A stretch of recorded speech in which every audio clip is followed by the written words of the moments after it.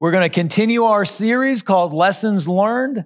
We're 3 weeks in. We've talked about some different things that I've learned along the way. When I got saved almost 33 years ago, I had zero clue, no idea what was going on with the kingdom of God, with who I am in Christ, with what even the Bible has to say. Zero clue.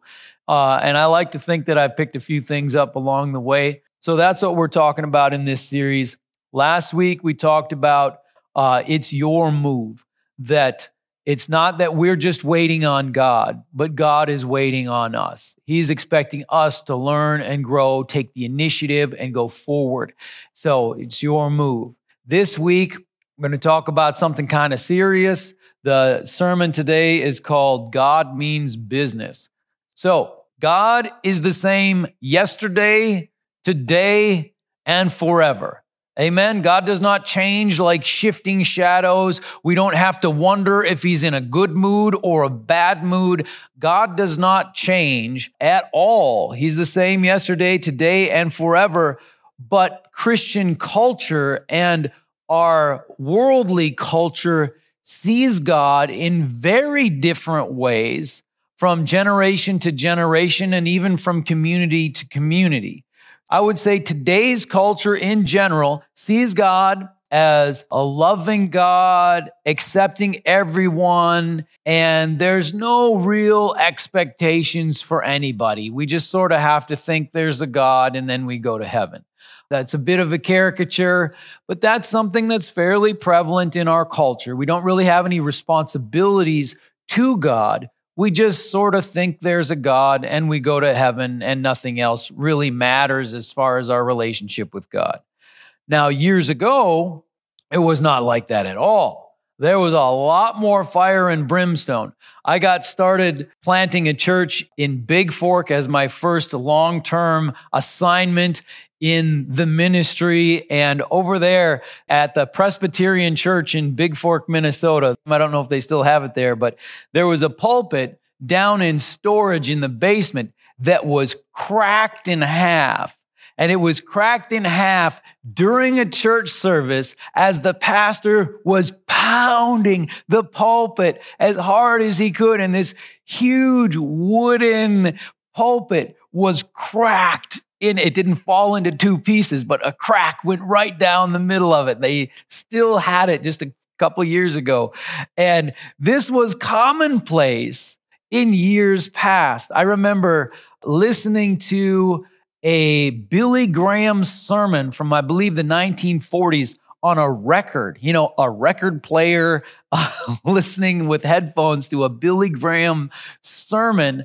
And that dude was angry. He was young. He was a fiery preacher. But I tell you what, he was mad and he was willing to point the finger and call people out. And it was harsh. Jonathan Edwards, basically the leader of the Great Awakening in North America in the 18th century, in the 1700s, prior to the formation of the United States even. The Great Awakening was birthed when Jonathan Edwards preached a sermon called Sinners in the Hand of an Angry God. This was the sermon that got it all going.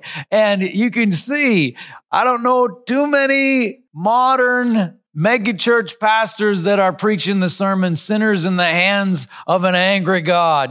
That's just not how it works in today's culture. So the culture looks at God differently, but God doesn't change. So we want to make sure that we aren't looking at the God of the culture, but we're looking at the one true God, the God described in the scriptures, the God of the Bible. And so today I want to talk about an aspect of God, and that is simply this. God means business. He's not playing around. There are expectations that he has of his followers. And so let's look at that today. All right. Matthew 7 and 8, we talked about last time. This was very, very important to me. Huge forming section of scripture. We talked about, again, it says, ask and it will be given to you. Seek and you will find. Knock and the door will be open to you. For everyone who asks receives. The one who seeks finds. And To the one who knocks, the door will be opened. Now, this is a little section of scripture that I prayed to God with, and he responded to me and opened the door. And here I am walking with Jesus. But just a few verses later, verse 13, we're going from here to here. Verse 13, Jesus says, enter through the narrow gate, for wide is the gate and broad is the road that leads to destruction, and many enter through it. But small is the gate and narrow the road that leads to life, and only a few find it. I read that so many years ago, and it broke my heart. I thought, many enter through the wide gate on the broad road that leads to destruction. Most people live a life that ends with destruction, and only a few find life. This is terrible. It was very hard. And then you combine that with, I'm going to turn the page to Matthew 10:28, and here Jesus says, do not be afraid of those who kill the body, but cannot kill the soul. Okay? So how much difference does it make if somebody kills me for my faith? I believe in Jesus. They don't like that, and so they take me out. Well, then that just brings me to paradise with God. I heard one Christian man recently said to me, you can't threaten me with paradise. Well, there you go. Don't be afraid of them, Jesus is saying. It continues, though. Rather, be afraid of the one who can destroy both soul and body in hell. Okay. Be afraid of the one who sends you into hell. And that's that wide road that leads to destruction. Well, that's a little scary. And one of the great biblical themes, the New Testament theme, a huge New Testament theme, is the dividing of people into those who are saved from the wrath of God and brought into the glory of God versus those who are condemned and reap destruction and eternal punishment. This is a huge theme in the New Testament, that dividing of people. So all these years ago, when I had that experience of becoming aware of God and then trying to find out the things of God, I realized that heaven and hell were real, that God means business, and that if what Jesus said in Matthew 7 is true, most people are missing it. And it was heartbreaking. I went from a 19-year-old, happy-go-lucky, didn't really care about anything, whatever, go with the flow kind of guy, to now all kinds of people are going to hell. People that I know and love, my friends, family members, people that are wonderful and awesome, don't know Jesus, have rejected the things of God, make fun of the things of God. I used to make fun of the things of God. One of the things I did in my freshman year in college for entertainment was talk Christians out of their faith. It was surprisingly easy. And then I found out that God was actually real. Of course, I felt horrible about that, but it was one of those things of like, oh my gosh, this is true. What are we going to do? This is terrible. I mean, if I saw somebody who was injured, I'd want to go help them. If I saw somebody who needed something, I'm going to go help them out. Now I find out there's all kinds of people going to hell, and probably most people are going to hell. It was a crushing, absolutely breaking experience in my heart. It was just a disaster. I had literal pain in my chest for about 10 years, just thinking about this idea that people go to hell, how horrible that was, and how completely unacceptable it is for people to go to hell. I just cannot stand idly by and grab hold of that reality. Let me go to Matthew chapter 25 and just give an example, one of many examples where Jesus talks about, or other places in the scripture talk about, this dividing of people. Matthew chapter 25, starting in verse 31, we have the parable of the sheep and the goats. And it's not a very veiled parable. It's pretty straightforward. So let's go ahead and read that. And I want you to get a feel for this. The sermon today and then next week's go together very closely, because I think there's the bad news side of the gospel and there's the good news side of the gospel. And we need to be able to see both at the same time, but we need to see the good news. And as an early Christian, I really could only see the bad news because I wasn't in a world where a lot of people knew Jesus. And so I'm thinking everybody that I care about is going to hell. So I very much focused on the bad news. Next week, we'll talk a whole lot about the good news of Jesus Christ and grabbing hold of abundant life in Christ. But let's read this, the parable of the sheep and the goats, just to kind of let this sink in a little bit. Jesus tells this parable. When the Son of Man comes in his glory and all the angels with him, he will sit on his glorious throne. All the nations will be gathered before him, and he will separate the people one from another as a shepherd separates the sheep from the goats. He will put the sheep on his right and the goats on his left. Then the king will say to those on his right, "Come, you who are blessed by my Father, take your inheritance, the kingdom prepared for you since the creation of the world. For I was hungry and you gave me something to eat. I was thirsty and you gave me something to drink. I was a stranger and you invited me in. I needed clothes and you clothed me. I was sick and you looked after me. I was in prison and you came to visit me."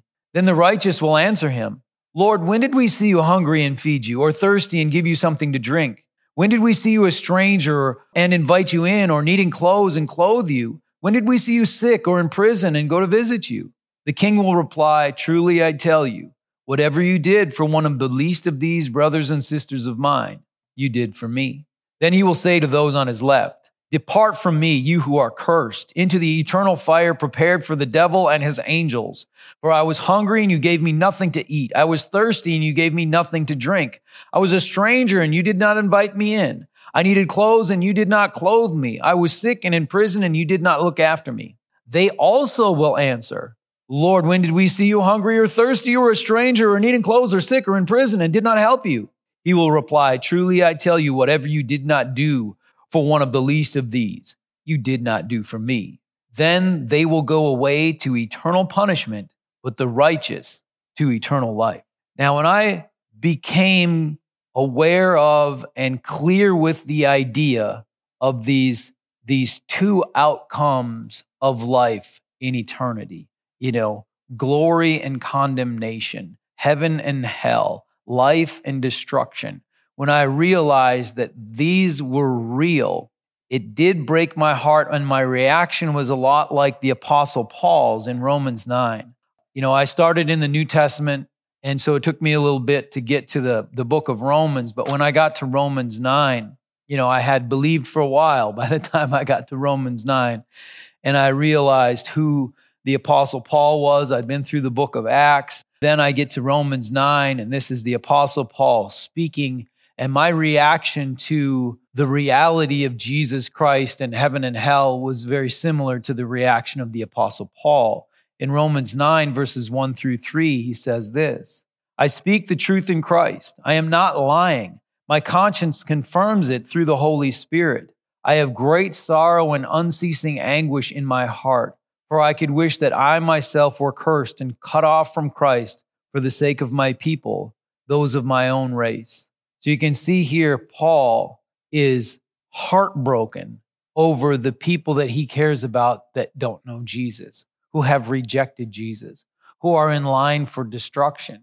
He is heartbroken and he is crushed. He describes it as great sorrow and unceasing anguish. And I would say that's absolutely where I was at. And the reason is because there are so many wonderful, awesome people outside of the faith. If you spend any time outside of Christian circles, you will realize that this world is made up of wonderful, beautiful, eclectic people that do not believe in Jesus, that have rejected Jesus. And that's why Jesus, of course, would die on the cross, because he sees the brokenness of this world, the sin of this world, the lostness, the separation from God of this world, and he had to do something about it. So Jesus died on the cross to free us from all of that so we could be reconciled with the Father and have everlasting life. And Jesus was motivated to go to the cross. The Father was motivated to send his Son. The Apostle Paul was heartbroken over those who were separated from God, and that was the same feeling that I had, and it was crushing. In the early years, in fact, I didn't respond well. The first few years, I just got super depressed. I ended up quitting college. I didn't care about anything. I had various other problems associated with just a deep, deep depression because I'm like, there's people going to hell. I don't know what to do about it. I felt completely powerless. I didn't even know how to understand the gospel, let alone express it to somebody who was in the position I was in before, who was just going to reject it anyway. So I didn't know what to do. And it hurt because God means business. He does send people to hell. There are two destinies. And I want to say this to you out there. I don't care about your politics. I don't care about your lifestyle. I don't care what you think about people like me who preach out of the Bible and try to bring the message of Jesus Christ to this world. I care that you find that narrow road that leads to life. I want you to find that. I want you to know that. I want you to understand that that is something that God has laid out for you to have, but most people miss it. So you've got to seek, you've got to ask, you've got to knock on that door earnestly and honestly so you can find God. Would you do that for me? Do that for yourself too. There's a God that is good, that wants to know you and help you. Seek him out. Then in those early years, as a new believer, I was getting kind of intense. If you can sort of notice that, I was getting kind of intense. And I began to figure out how to connect with the Christian world. I wasn't really part of any Christian people, so I didn't know what to do. But I began to connect with the Christian world. And I noticed that there were many Christians who didn't seem to care if they failed God at all. It seemed meaningless to them, and that was quite confusing. They were very strong in saying that they believed in God, they believed in Jesus, but they certainly didn't live their lives for Christ, and they didn't seem to care one way or another. They'll go sin, do this or that. Oh yeah, no, I'm not supposed to, but I'll get forgiven. And they just go and did whatever, and they just seemed flippant.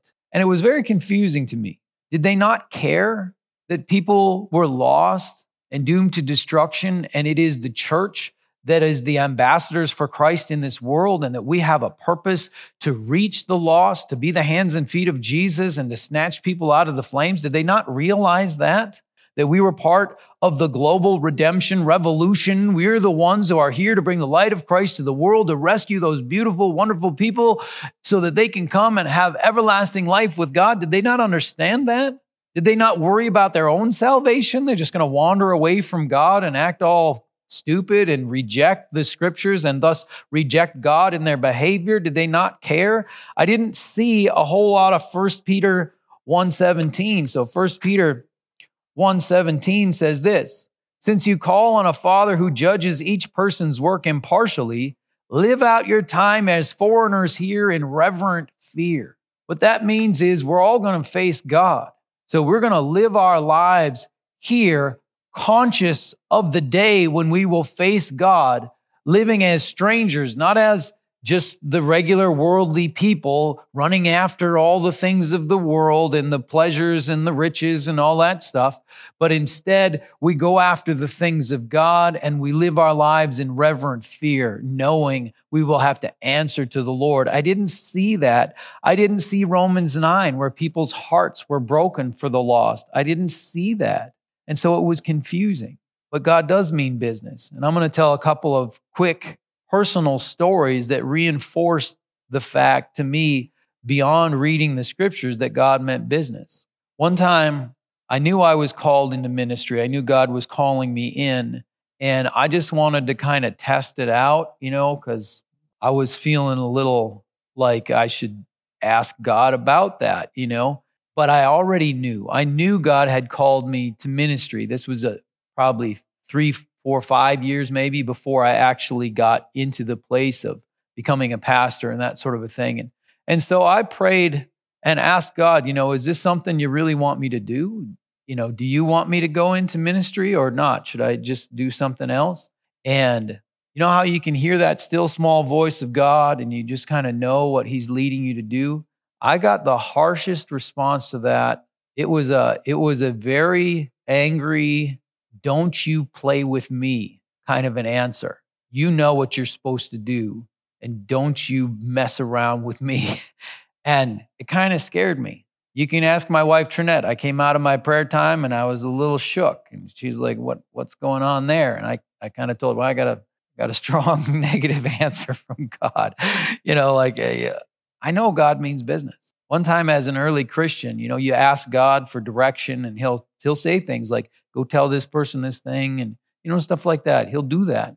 And I had chickened out a few times, not just once, but a kind of a series of chickening out. And then, so God would tell me to do something, I wouldn't do it. And then I had 6 months of silence, of praying to God, asking God for wisdom, for direction, to explain the scriptures to me, to give me guidance.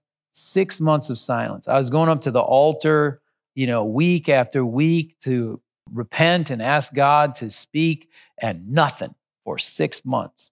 I do believe God means business. He's not just somebody to get pushed around.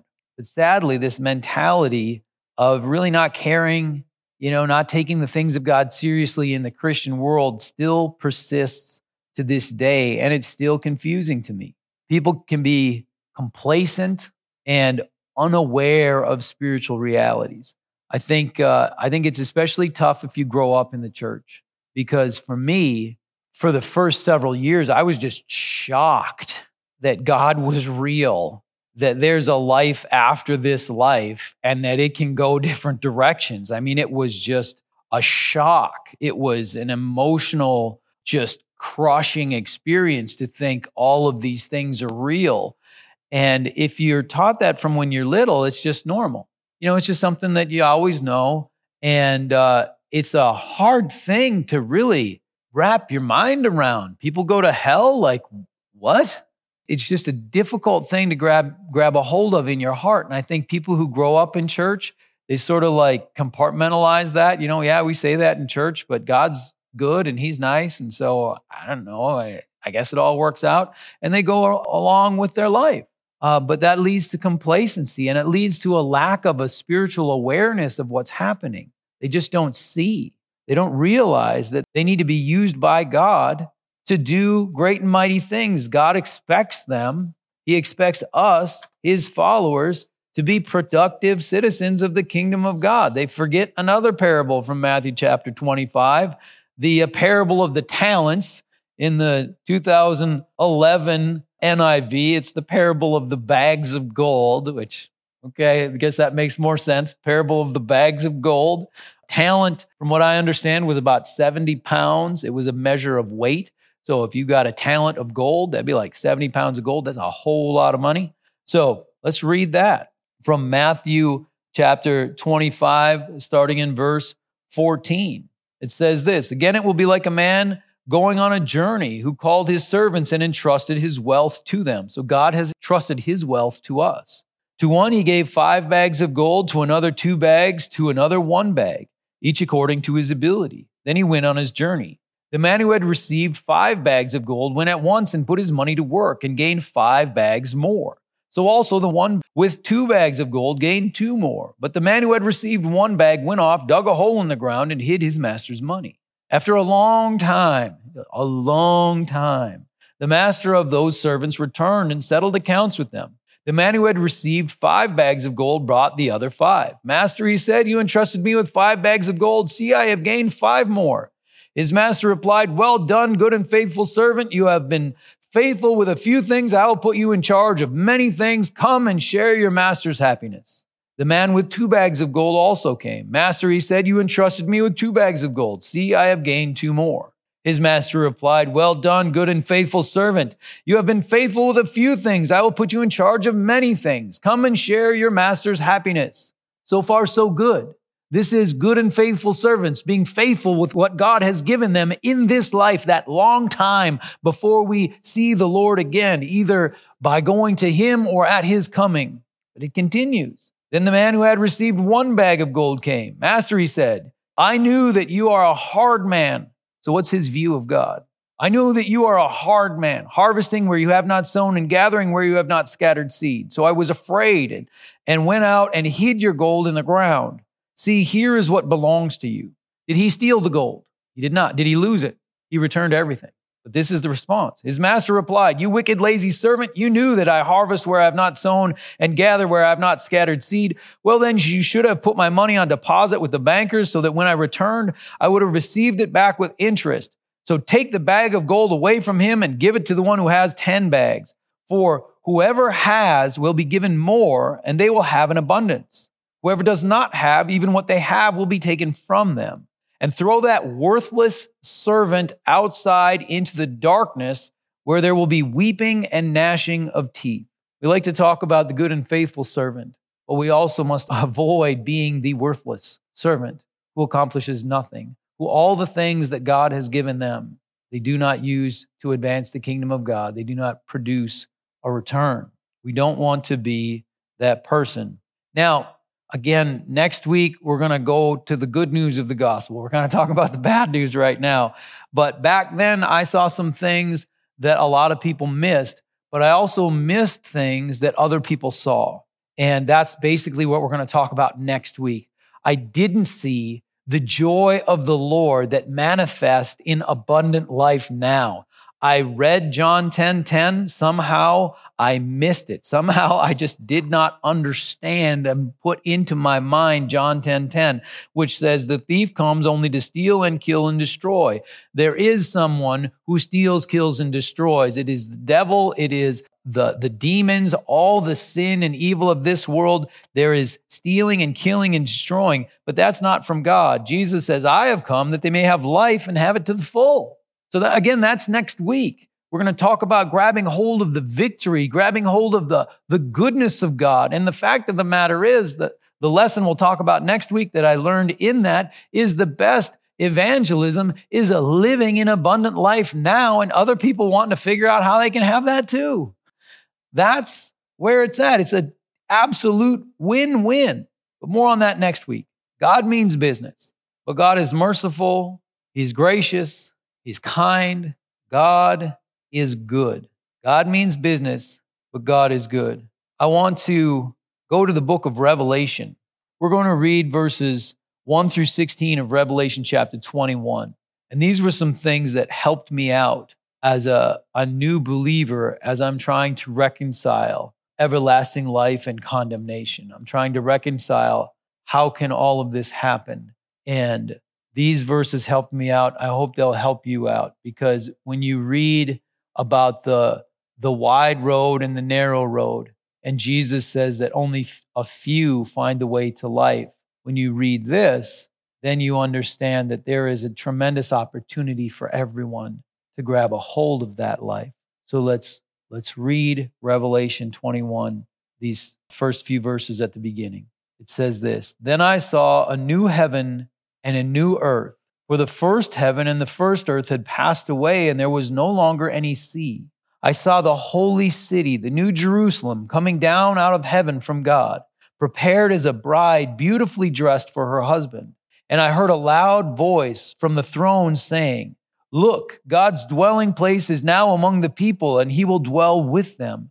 They will be his people, and God himself will be with them and be their God. He will wipe every tear from their eyes.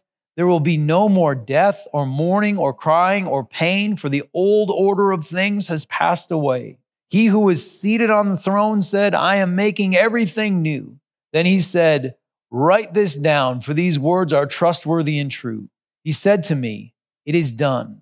I am the Alpha and the Omega, the beginning and the end.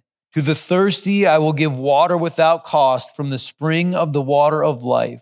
Those who are victorious will inherit all this, and I will be their God, and they will be my children. But the cowardly, the unbelieving, the vile, the murderers, the sexually immoral, those who practice magic arts, the idolaters, and all liars, they will be consigned to the fiery lake of burning sulfur. This is the second death. One of the 7 angels who had 7 bowls full of the 7 last plagues came and said to me, 'Come, I will show you the bride, the wife of the Lamb.' And he carried me away in the spirit to a mountain great and high and showed me the holy city, Jerusalem, coming down out of heaven from God. It shone with the glory of God, and its brilliance was like that of a very precious jewel, like a jasper, clear as crystal. It had a great high wall with 12 gates and with 12 angels at the gates. On the gates were written the names of the 12 tribes of Israel. There were 3 gates on the east, 3 on the north, 3 on the south, and 3 on the west. The wall of the city had 12 foundations, and on them were the names of the 12 apostles of the Lamb. The angel who talked with me had a measuring rod of gold to measure the city, its gates, and its walls. The city was laid out like a square, as long as it was wide. He measured the city with the rod and found it to be 12,000 stadia in length and as wide and high as it is long. So 12,000 stadia. We don't use that anymore, but down in the footnotes, it says that is about 1,400 miles or about 2,200 kilometers. So how big is this holy city that is part of the future, is part of the next age, the age to come after this world, this reality has passed away and we're in the new heavens and the new earth and the new Jerusalem comes down? What is the size of that city? Well, 1,400 miles is a little bit farther than Duluth, Minnesota to New Orleans, Louisiana. So it is a huge city that so many people can fit in. The opportunity is there for everyone to be part of the good news and not have to be part of the bad news. But God means business. We need to get with the program. We need to serve the Lord. God is expecting a crowd. There is room for you. All right, we're going to land the plane. I want to close basically with 2 things. If you don't know Jesus, today is your day. There's a God in heaven that loves you. Don't get confused with religion, your misconceptions about people like me and whatever, all these different denominations and all the religious people. You go find Jesus. You go find God, because God is real and he's got something for you and he's going to lead you into things and he's going to set you free and he'll clear your eyes up over time. And you need to do that yourself. And you do that by, ask, seek, knock, Matthew 7. But also when you're ready to start that relationship, you pledge your life to walk with God. You ask God to take care of your past and any of the guilt and the shame and the stuff that you feel you're defective in, and just, Lord, erase all of that. He did that on the cross. And now I want to walk with you and learn your ways. And you pledge to do that. You pledge to walk this life with God, and he'll do that with you and help you and bring you into the place that leads to life. And if you're somebody who considers yourself a Christian, I want you to step up. I want you to be somebody who takes seriously what it means to be a child of God. And so for you, I want to close with Ephesians chapter 4, especially verse 1, but verses 1 through 3. And it says this, the Apostle Paul says, as a prisoner for the Lord, then I urge you to live a life worthy of the calling you have received. You're a child of God. I urge you, live a life worthy of the calling you have received. If that's too vague, there's some specifics. Be completely humble and gentle. Be patient, bearing with one another in love. Make every effort to keep the unity of the Spirit through the bond of peace. So, Christian, live a life worthy of the calling you have received. Let's pray. Heavenly Father, thank you for your goodness. Thank you, Lord, for your grace. Thank you, Father, that though you mean business and that the cowardly and all those that you list, Lord, they're in a dangerous place. But Lord, those who overcome can have everlasting life. And Father, anyone can come to you. The price has been paid for the sins of the whole world. So Lord, again, I just pray that you would prompt in the hearts of people who are far from you to come close, believing that there's something good there and that they can have everlasting life. And Lord, for us who claim you, who consider ourselves to be Christians, Lord, help us to take seriously walking with you and serving you and sacrificing for you. So, Father, encourage us, help us to do the work necessary to hear, well done, good and faithful servant. Help us to grab hold of that and help us to have wisdom to understand how to live that out in the right way, like we'll talk about next week. So, Heavenly Father, encourage us with this. I pray a blessing over everyone that hears this. Lord, I pray your peace, your joy, and your love would be upon us. so that we can share all your good things with the people of this world.